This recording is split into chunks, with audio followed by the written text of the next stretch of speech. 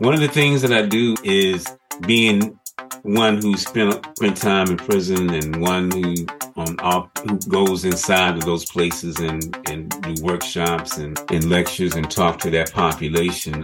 One of the things I really wanted to do was share some of the things that made me really change my life and the trajectory of where I was going, and that was creative writing and more specifically poetry. I discovered poetry when I was incarcerated in Hagerstown, Maryland, and from there I ended up on this wonderful journey, which took me to where I am today. And I don't think if it had been for that creative spark from which I didn't even know I had until I was in my almost in my 40s, I don't know where I would have been. Welcome to Warfare of Art and Law, the podcast that focuses on how justice does or doesn't play out when art and law overlap. Hi everyone, it's Stephanie, and that was author and poet Dr. Randall Horton. In the following conversation, Dr. Horton shares about his background and how that brought him to co-found the collaborative project Radical Reversal, which brings creative, performance, and recording spaces into detention centers and correctional facilities in order to amplify the dialogue concerning incarceration, justice, and racial and rehabilitation equity. Dr. Randall Horton, welcome to Warfare of Art and Law. Thank you so much for being on the podcast. Yes, thank you so much for having me. I really appreciate being here and coming to talk a little bit about my project, Radical Reversal. Absolutely. Perhaps first, if you would, share a bit about the overview of your work, and then we'll get into Radical Reversal and what it's about. Right. Well, me personally, first of all, as myself, I'm a poet and writer, and I'm a professor at the University of New Haven, full professor of English, teach poetry and creative writing. But also I am as one would call system impacted, as in, I have 7 felony convictions, and I'm probably the only full tenured professor in the United States with 7 felony convictions. I had this whole other life, and I ended up going to prison.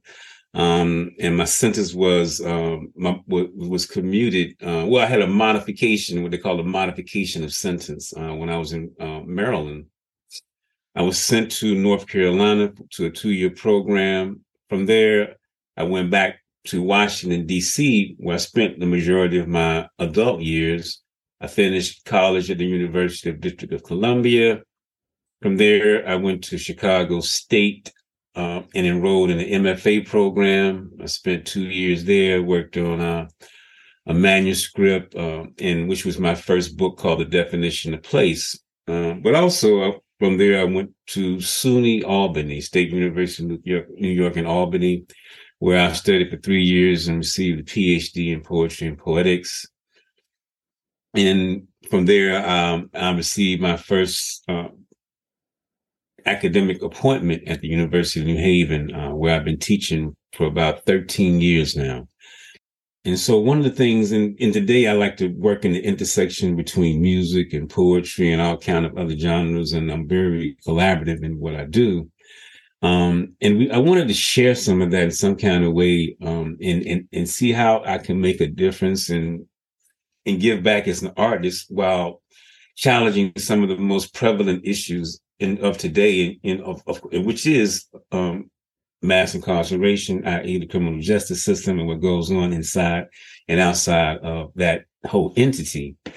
And so what happened was I'm part of a larger project called Heroes of Gang Leaders, which is a poetry avant-garde band. And I'm friends with one of the members, Devin Brazier-Waldman. And we decided to collaborate together for this project, Radical Reversal, where we would actually put together a writing of, not a writing sample, but a musical sample. And our musical sample was our first actually EP project called Not One Real MF.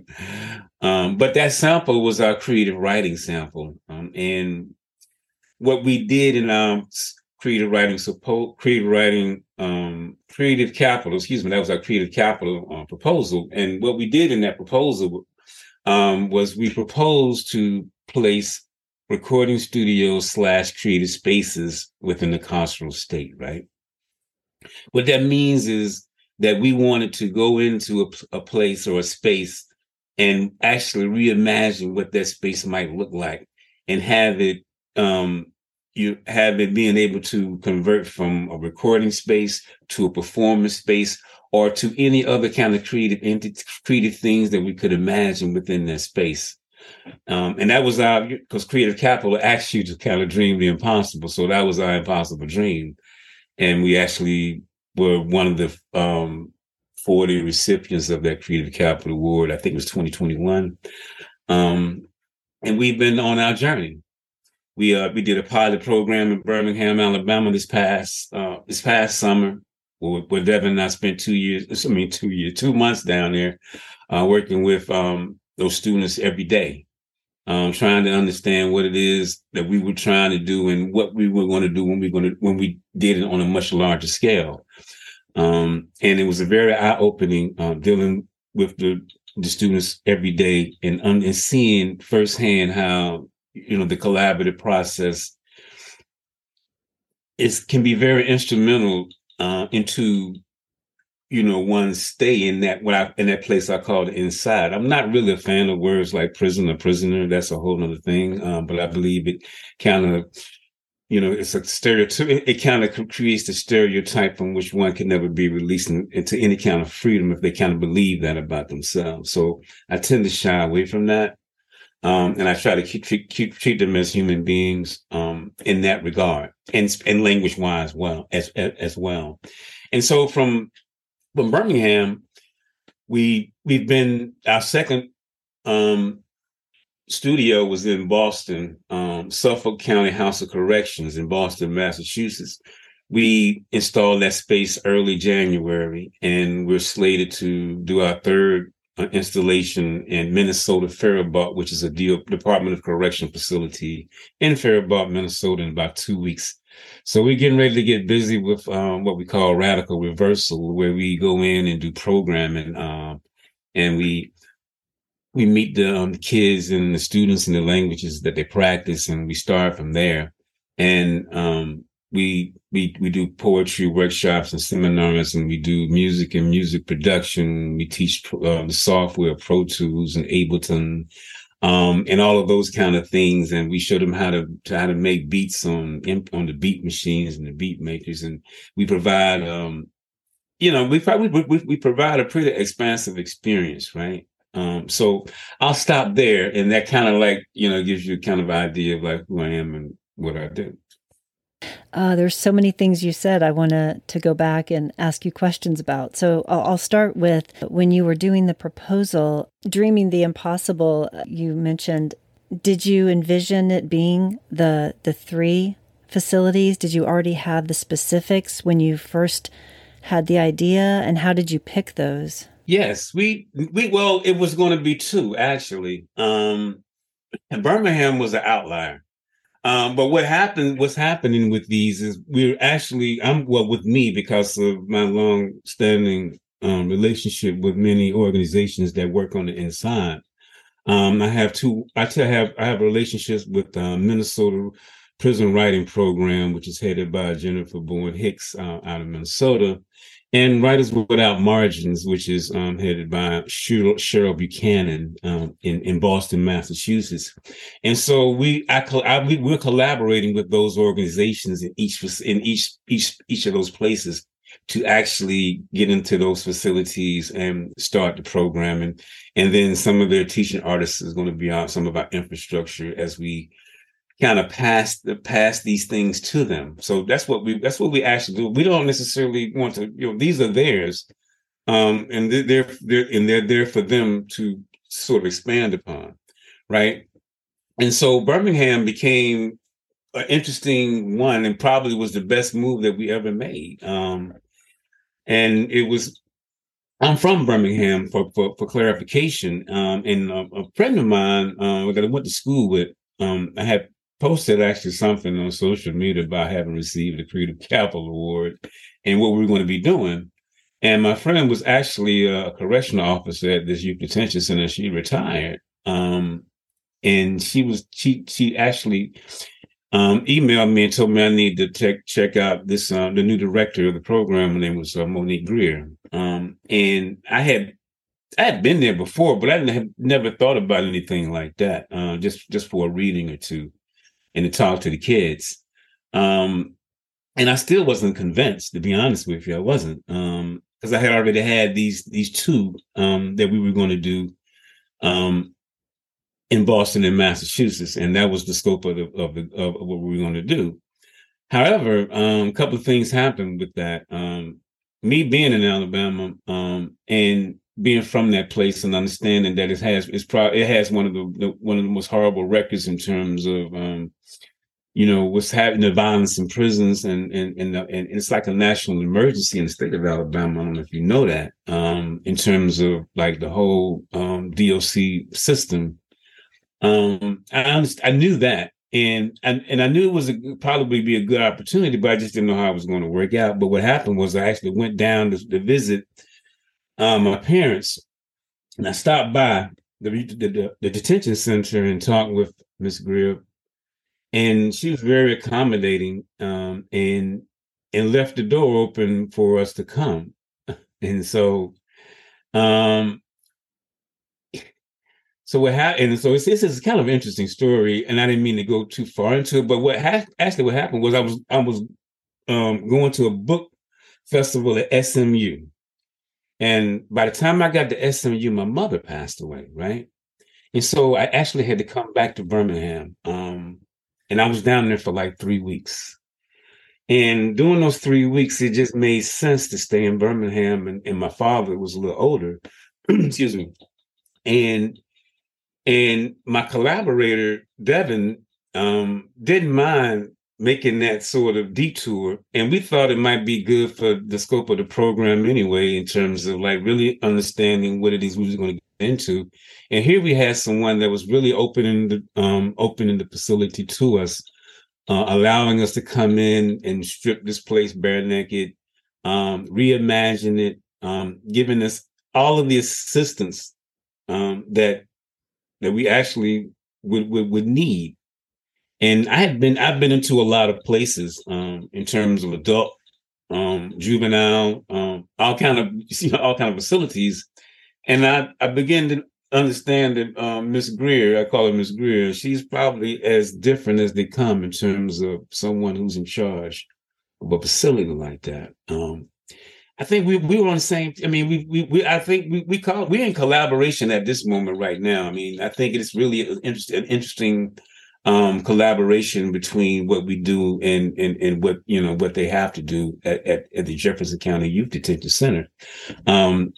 But anyway, so we diverted. That's how we diverted. It was totally these sort of circumstances that happened that allowed us to come there. And then when we got to Birmingham, we realized that it was probably the best move that we could have done, because we saw some amazing things happen within that space, and we knew exactly what we wanted to do, how we wanted to do it, and we knew why we were doing it.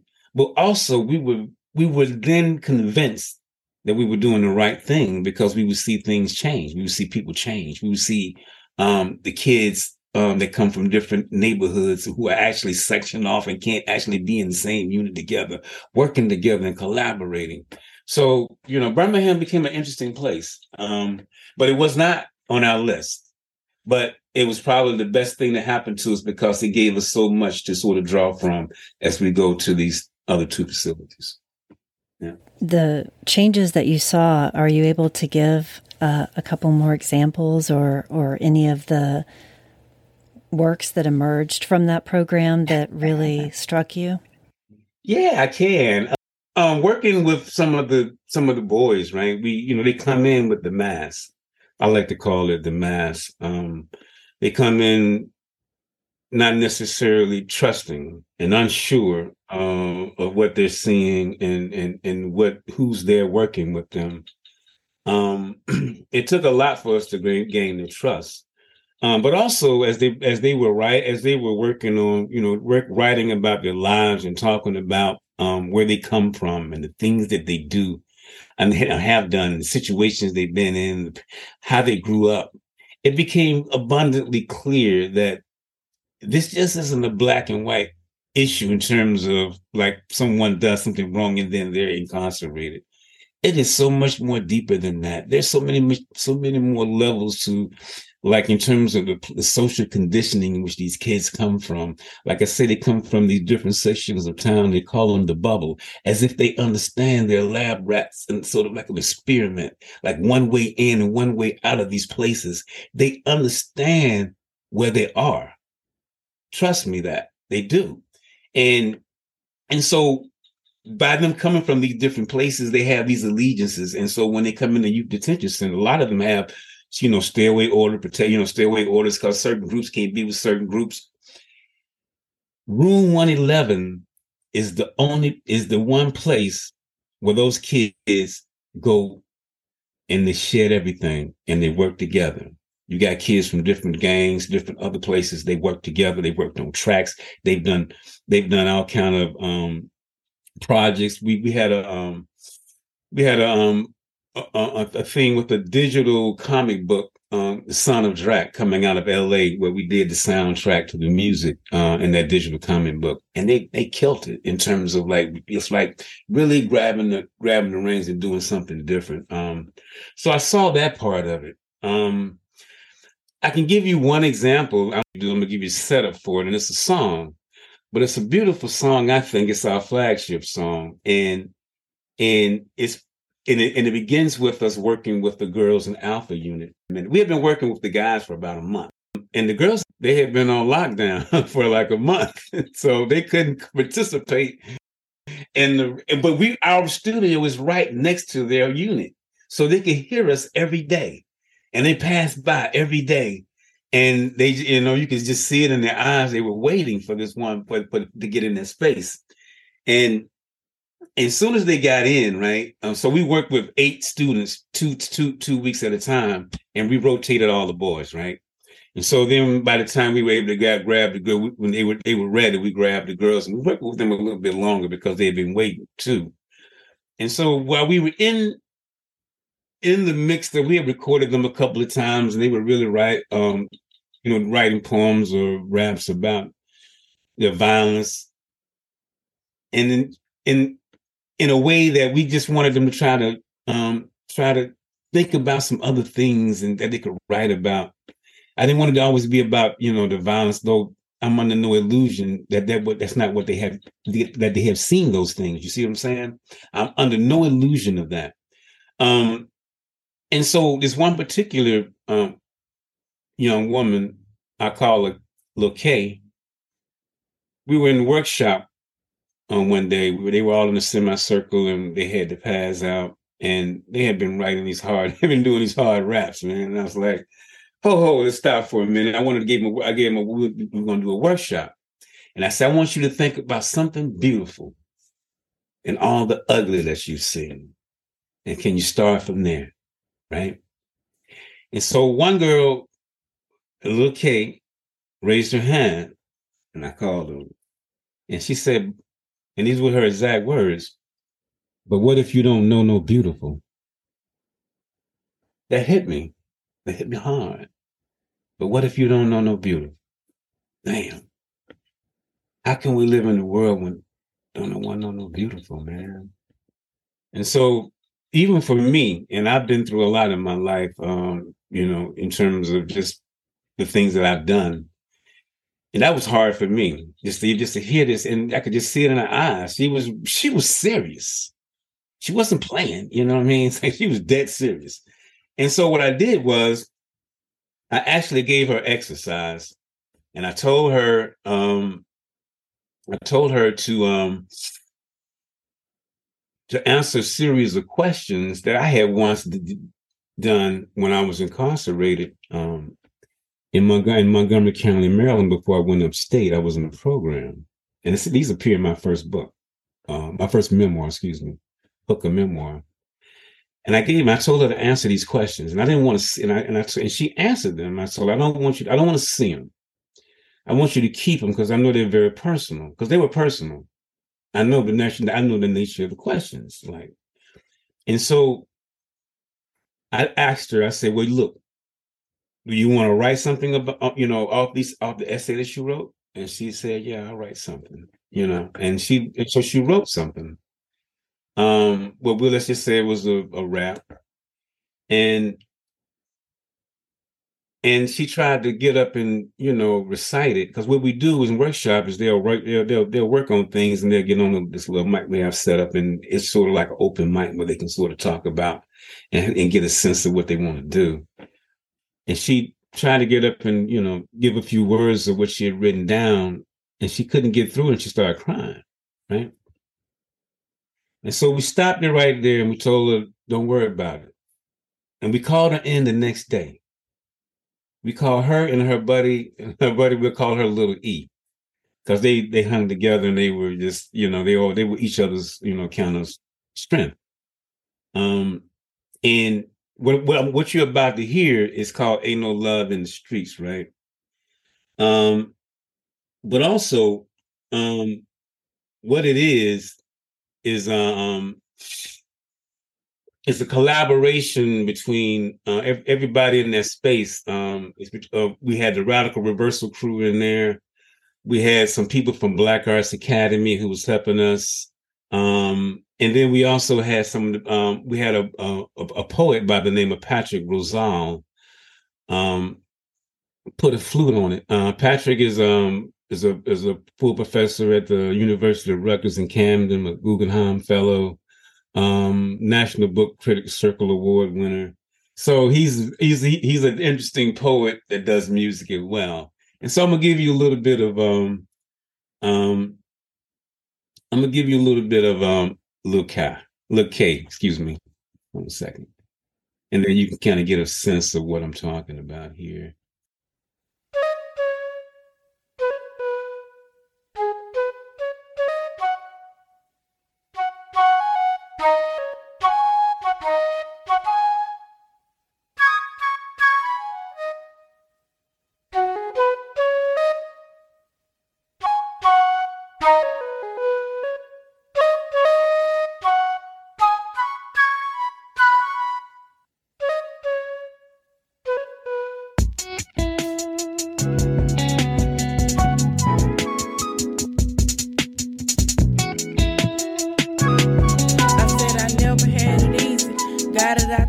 Watching mama starve to feed me. You know what it was, sitting in the dark feeding for them drugs. Watch the streets take my mama, she addicted to the plug. Sleeping in the trap, chilling with them thugs. Watch my grandma burn to death. It turned me to them drugs. See my partner in that casket. It taught me not to trust. Watch my mama walk out on me. It taught me not to love. Ain't no love in the streets. I learned that at an early age. Family changed on me. I just pray for better days and hope that my actions don't lead me to an early grave, and hoping that my grandma know that what she did was not in vain. Ain't no love in the streets. Ain't nobody trying to change. Ain't no love in the streets. Ain't no love. I said we gotta make a change. Ain't no love in the streets. Ain't no love. Ain't nobody trying to change. Ain't nobody trying to change. Ain't no love in the streets. Yeah. I said we gotta change. Everything I ever did, I did it out of pain. Watching mama suffer, I thought we never make it through the rain. Jumped in the streets, slanging dope, robbing people, causing pain. Trying to make sure that my sister never wanted for a pain. At an early age, my sister crying, she said my mama dying. I snatched her up, looked her in her eyes, I told her we'll be fine. Trying to mess with mine, boy, you got a better chance at dying. And only one, my sister on the ground. Won't open her eyes, I got the crying. Thought my sister was dying, I didn't know what to do. I told my mama, you can get the step before I give you two. Then the system came and took them from me. One else I can do. So tired of rainy days, I just want the sky to turn blue. Love in the streets. Ain't no love. Ain't nobody trying to change. Ain't nobody trying to change. Ain't no love in the streets. Ain't no love. I said we gotta make a change. Make a change. Ain't no love in the streets. Ain't no love. Ain't nobody trying to change. Yeah. Ain't no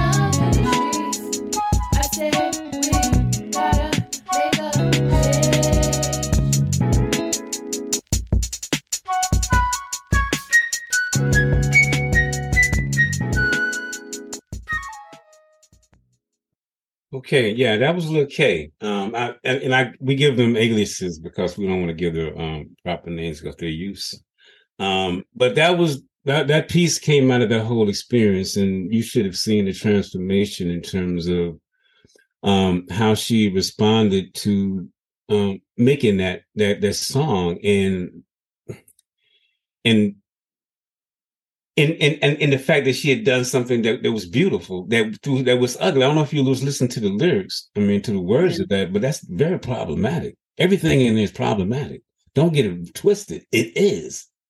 But, for her, it was a way of getting it out. And it was a way of something that she did that was very beautiful, because everyone that came in that space from that time on, we would play that and they would give her a standing ovation, they would stand up and clap for her, rather. And it just made her feel really proud. And you could see after that, she became really engaged. She would be collaborating. She took charge. She knew, she was just confident. And, you see that, and we saw that in a lot of those kids, and we're not saying that's the total answer, but when people ask me, what does art do? I think it gives people a better sense of themselves and a moral compass to sort of like guide themselves as they try to figure things out. I don't know if she's going to be, a artist, but I do know that she created something beautiful and she feels very good about herself and that she knows that she can do something. That's what I know.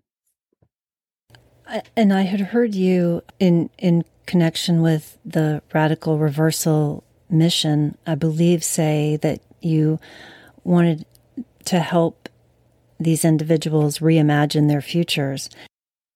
Yeah, I mean, she was saying ain't no love in the streets. She's giving it to you from ground zero. I mean, I don't know. It doesn't get any more ground zero than from where she's coming from. And it's like, you're trying to get out of that situation and you're like, I can't find no love nowhere, man. Even if I try to do right, what is it going to get me? I mean, you got kids in there, man, that's sleeping on the floor, that don't eat hardly and had to go out and rob and do all kind of things to just survive. And so it becomes very, very problematic. It becomes very problematic. I mean, in terms of like, should we really be just punishing them in this regard? We should be helping them try to not come back. And trust me, there's people that understand all these things, but the system is just so expensive, man, sometimes. But like I said, we have a great partner in Miss Greer, and she understands a lot of this stuff, and so and that's why out of the 3 programs, we're going to definitely keep our hands really close on Birmingham because it's our pilot program, and really just love on it because those kids affected us. And me and Devin, and not only myself but Devin as well, because we were in that space every day. We have another team member there now, working with the students. He goes in there and records and things like that. And we got a mental health program. We're doing a 10-week mental health program now down there now with Brothers Let's Talk, the organization. So, they're just so much. But like, I mean, I'm never under any illusion that what they're saying is not true. And it is like, I mean, it's like, all they're looking for is some love. Many of these kids just looking for someone they don't even understand the concept of having someone love them. So, that on the young adult level, that's what we sort of had to deal with a lot there. We started like right there, and then got in, getting into like, what's going on with these kids, and not necessarily knowing what they're in there for, because we don't ask. But just understanding what they had been through was enough. When we got kids coming in that's been shot, every group had kids that had been shot. Not 1, not 2, not 3, not 4, not 5, but 6. Every group, every one of them had somebody that had been shot. For the boys, trust me. No, and so, and so it's like, and even with the boys, it was interesting when we were doing the applications, because they all had to do a questionnaire of why they wanted to come to that space. So the first 8, we handpicked, me and Miss Greer, the director, and they had some really interesting answers, and because many of them wanted to engage in hip hop and wanted to be artists, but that was a pipe dream. Like they knew they would never have enough money to go in the studio and do anything, even have enough money to buy an interface and just get on something, because even as you can do some home stuff now too. That's a pipe dream. They say, I've always wanted to do this, because many of them just sit whatever they are and they just practicing their little rhyme. They came with a lot of stuff already. It was interesting. And, a lot of many of them say, this is something I wanted to do all my life. And I never had the opportunity. And here it is right here in front of me, like in a place where the last place I thought it would be is right. So, and I thought that was interesting too. It's like, the last place that you would expect to really go into to have this kind of experience. And here you are having it. And we really met some talented young kids that we think is going to go on and really do some amazing things. And that's for sure. So, yeah. The intention is that the studio remains in place and is now a part of that facility for going forward completely. And you guys will keep someone there to do the assistance with the kids. Exactly. No doubt. Every time we get a grant, we're going to love them. That's awesome. and give them something else. And, and just because of, because we know that situation, Devin and I, my collaborator, and they gave us everything we needed to go out and do these amazing projects. And so why wouldn't we? Yeah, I mean, but each one is going to have its own thing. But Boston is kind of interesting right now. We just started, but Minnesota will be probably our biggest facility. But Birmingham is it's not bad. Boston's a little smaller. It's a piece unit. But Minnesota is probably going to be our biggest unit. We're going to have like 4 recording booths. We're collaborating with the officials out there and maintenance. And that's one of the things too, even getting back to Birmingham, we began to see the collaboration effort between the guards, ourselves, when we're in that space. And that, even with that song with Lil K, the guards completely helped her with that. No, they were in there workshopping. I can see it vividly as it is. They were right there helping her work on this piece because this one they was really feeling, and they was like, they helped her. And so she had a lot of help with this. I'm telling you. So we began to see that whole kind of collaborative thing going on. And one of the things that we also noticed with the radical reversal experience is like the anticipation sort of precedes us getting there. And so when we get there, they're already waiting. So yeah, so that's been kind of it's been kind of interesting doing these, and each one has been its own experience, or will be its own experience. We're finding out, but we feel like we're just doing the right thing as musicians and as artists and as poets, as writers, and that's what we do. And so we relying on those people that we know to come in and do readings. We have a vibe, and we call a radical reading series where we bring in poets, so they get a chance to hear poets all over the country read, state poet laureates from Kentucky, New York. I'm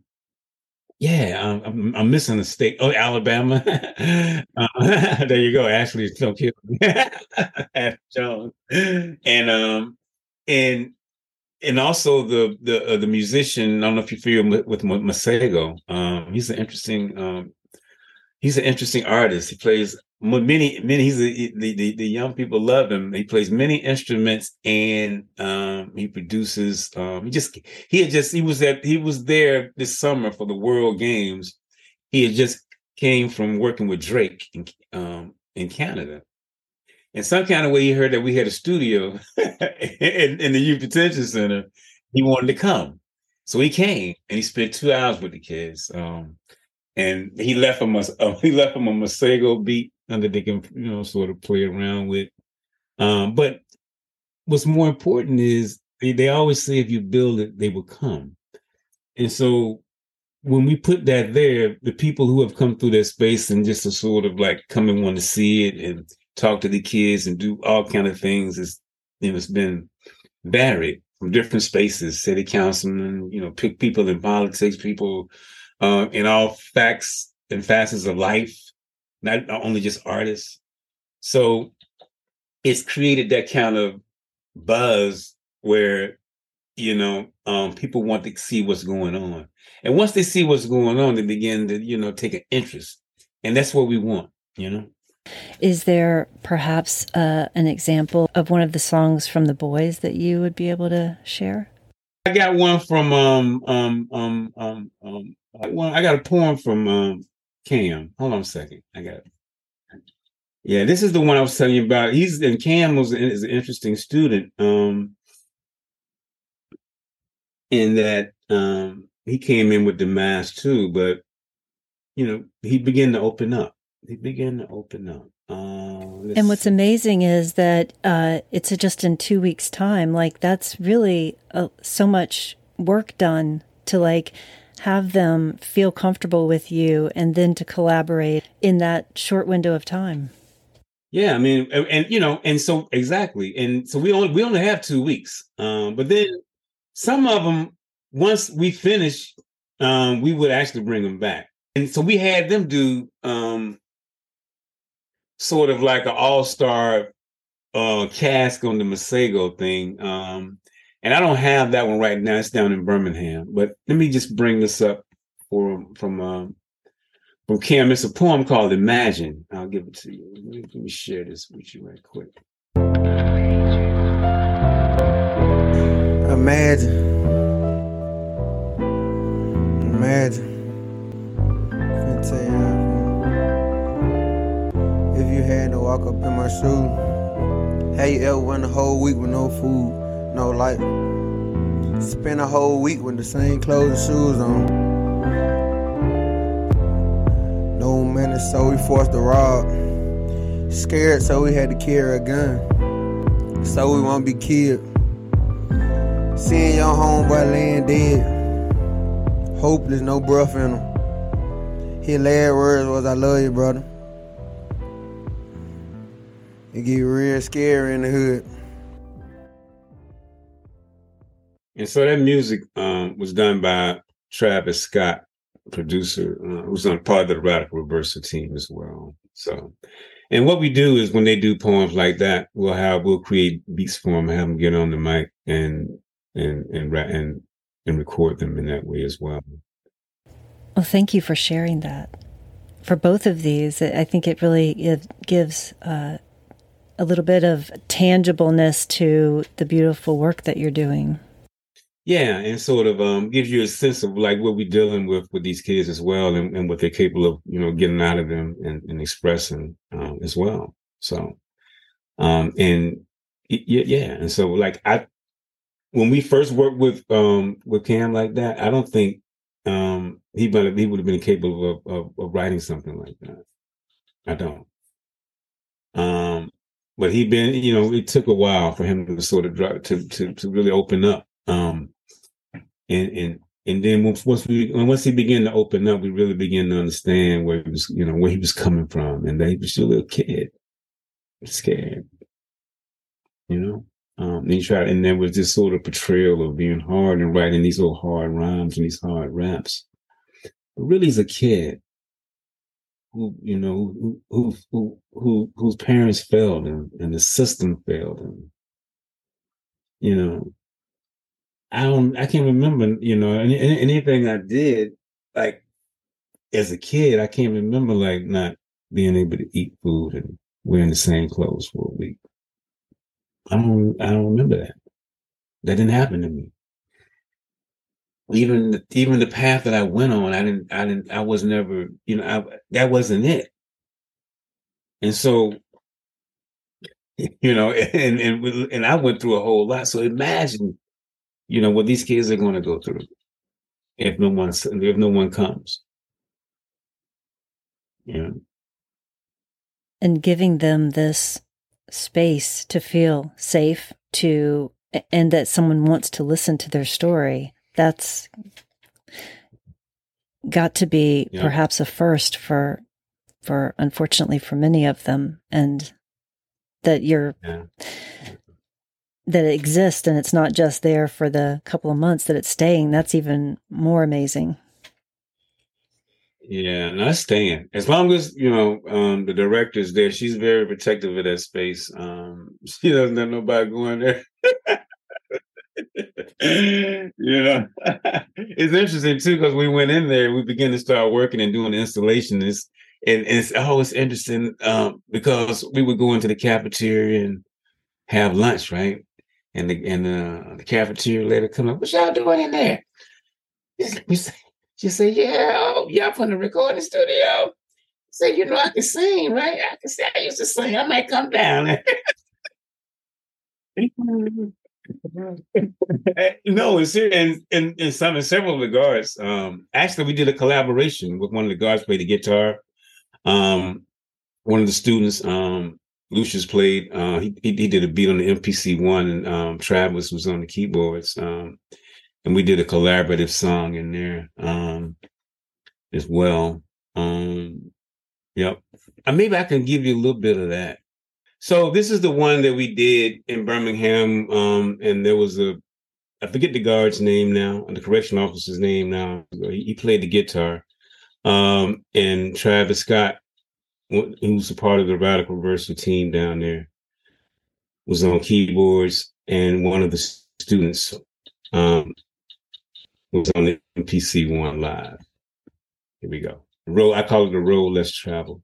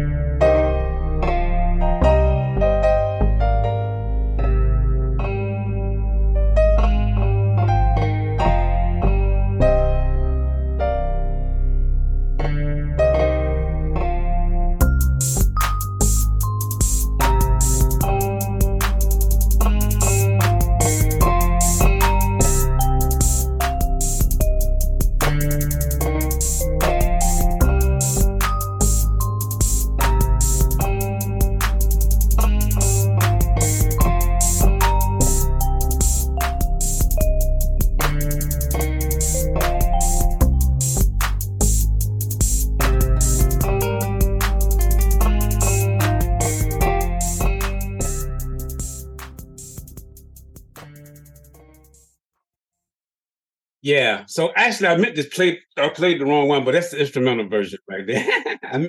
There's one with me actually around doing a poem on it as well.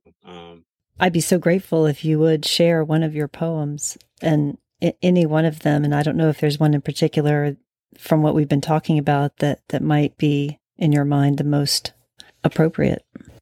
Let me see. So these are the words to that song that you just heard, and it's called. It was published by the Poetry London, actually in London, England. Not this summer. I actually got invited to submit something, and I had been working down. I was down there working on this piece, and I actually submitted this. And it's called "To Live and Die in Birmingham, Alabama." And it's for the young girl at Jefferson County Youth Detention Center who asked me during a writing workshop, "What if you don't know no beautiful?" They come from a place called the Bubble, but could be the bottom, whereas railroad tracks neatly lace communities, Titusville, Smithfield, Billiton Village, the Brickyard, into a chokehold. Here, the sun forgets to shine or illuminate grace. On any given day, a body outlined in chalk draws a story of death by bullet, featuring boys and girls that don't know no beautiful, bleeding out. They will never know the language of Hosannas or Black-Eyed Susans or the bite of a Eleuthera at dawn, only hollowed out echoes of dilapidated structures that wind whistle a scenic landscape dead with violent memory. They will know a mother's scream in between the bewitching hour, the small hours, where its gunplay isn't a downloadable video game. Nothing blossoms in the bubble, this fatal construct, whereas pigmentation begins the demarcation as in an experiment or maybe petri dish. There you go. The impact of knowing the backstory behind that makes that even more poignant. So yeah, that came out of that whole experience, man. Yeah.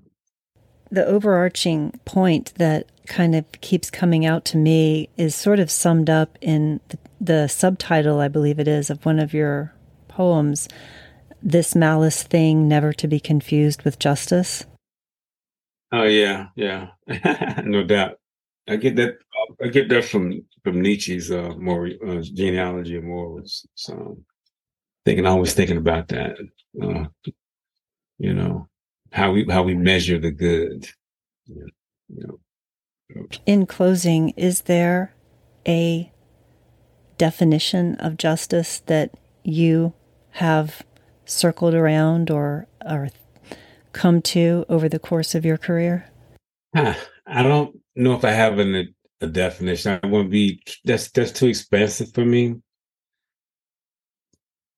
I think the human experience is what I'm after. I'm after humanity. I think that's the only way to attack this and a moral compass. Both of the things of which I found later in life. But I live by every day, and so for me, I don't know what kind of just the system is so big. All I know is what I can do and the impacts that I can make. If we don't make any, then nothing happens. That's all that I know. And justice, is interesting.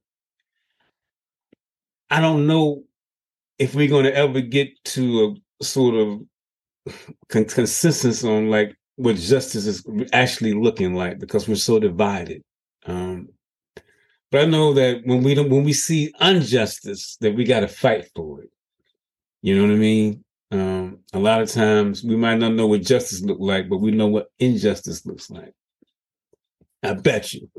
And so we start there. Yeah. Yeah.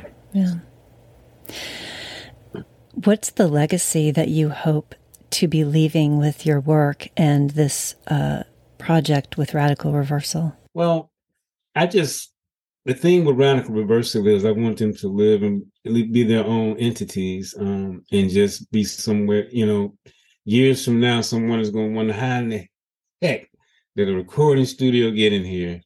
And they don't have to know it's me. I don't even care about that. I just wanted to be there. I just want to, our goal is to actually go into these spaces and create these dynamic relationships where things like this isn't going to be so abnormal. You know what I mean? That's what I want. I don't want it to be a thing after so many years. It's like, I'm not thinking right now. I can't think about legacy. I don't know about that. I can't even fathom what that means to me. Because at one time I was just trying to live. So for me to think, I think it would be a little presumptuous of me to start thinking about legacy. I'm still trying to make it, trying to do my thing, and trying to, in some ways, sometimes atone for the things that I've done in that life before I came to this, before prison. And like, for me, I wasn't just one off. I wasn't a miscarriage of justice. I didn't go in as a juvenile. I'm a little different in that way. And so, but trust me, I came from a very, solid background, and it's interesting when we talk about these things. I came from a solid background, but I made the choices in life that took me down the roads that, I went down, and they were my choices and I made them. And so I had to live with that. And so as I come out of that, I accept all that. But, one of the things that I understand, that the things that I went through were preparing me to impact somebody else's life in a very different way. But I think, social justice is just like people say with blackness. It's not a monolithic thing, right? And so there's all kinds of, there's all things and there's all ways in which people come into this work that we do. That's my story. And that's just it. And so, I just want people to know that I try to do the right things. And that I really meant what I said. Whenever I said something, that's what I meant. And whenever I said I was going to do something, I did it. That's all I want. To let people know that I was reliable, that you can depend on me. If I said I was going to put a recording studio somewhere, I did that. He was going to do it. If he said he was going to do something, he's going to do it, right? That's it. Being dependable, being trustworthy, being able to rely on, being able to rely on me to do something that's going to help someone instead of hurt someone. That's it. That's it. Period. Well, is there anything else that you want to share that I have not asked you? No, I think we went through a bunch of things. I think we're pretty good. And if anybody wants to know a little bit more about me, they can check out I got 2 memoirs, Hooker Memoir and Dead Weight. That kind of gives you a little bit, sort of insight into my journey, my personal journey. With Radical Reversal, we got radical-reversal.com, and you can go on the website and look at some of the stuff that we've been doing. We've got great visuals and audio and video and pictures of the space in Birmingham where we started from nothing and made it, into the space that you see. And you check that out. And just follow Radical Reversal as we continue this journey. We'll be in Minnesota in 2 weeks, and we'll be providing updates on that. But yeah, that's it. Just follow Radical Reversal and sort of cheer for us, and wish us well as we continue to do the good work. There will be links in the show notes to learn more about Dr. Horton and Radical Reversal. If you were intrigued by this podcast, it would be much appreciated if you could leave a rating or review and tag Warfare of Art and Law Podcast. You can also email comments to Stephanie at warfareofartandlaw.com. Until next time, This is Stephanie Drawdy, bringing you Warfare of Art and Law. Thank you so much for listening. And remember, injustice anywhere is a threat to justice everywhere.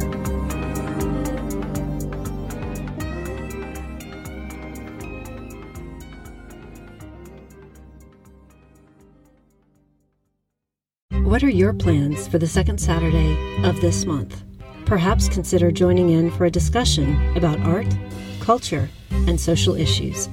Hi everyone, it's Stephanie, and every second Saturday at 1 p.m. Eastern Time, I host the Second Saturday Art and Justice Gathering, an online call that explores a range of topics, from artists who might inspire to legal decisions that might infuriate, all with the aim of sparking dialogue about social justice and promoting creative thinking.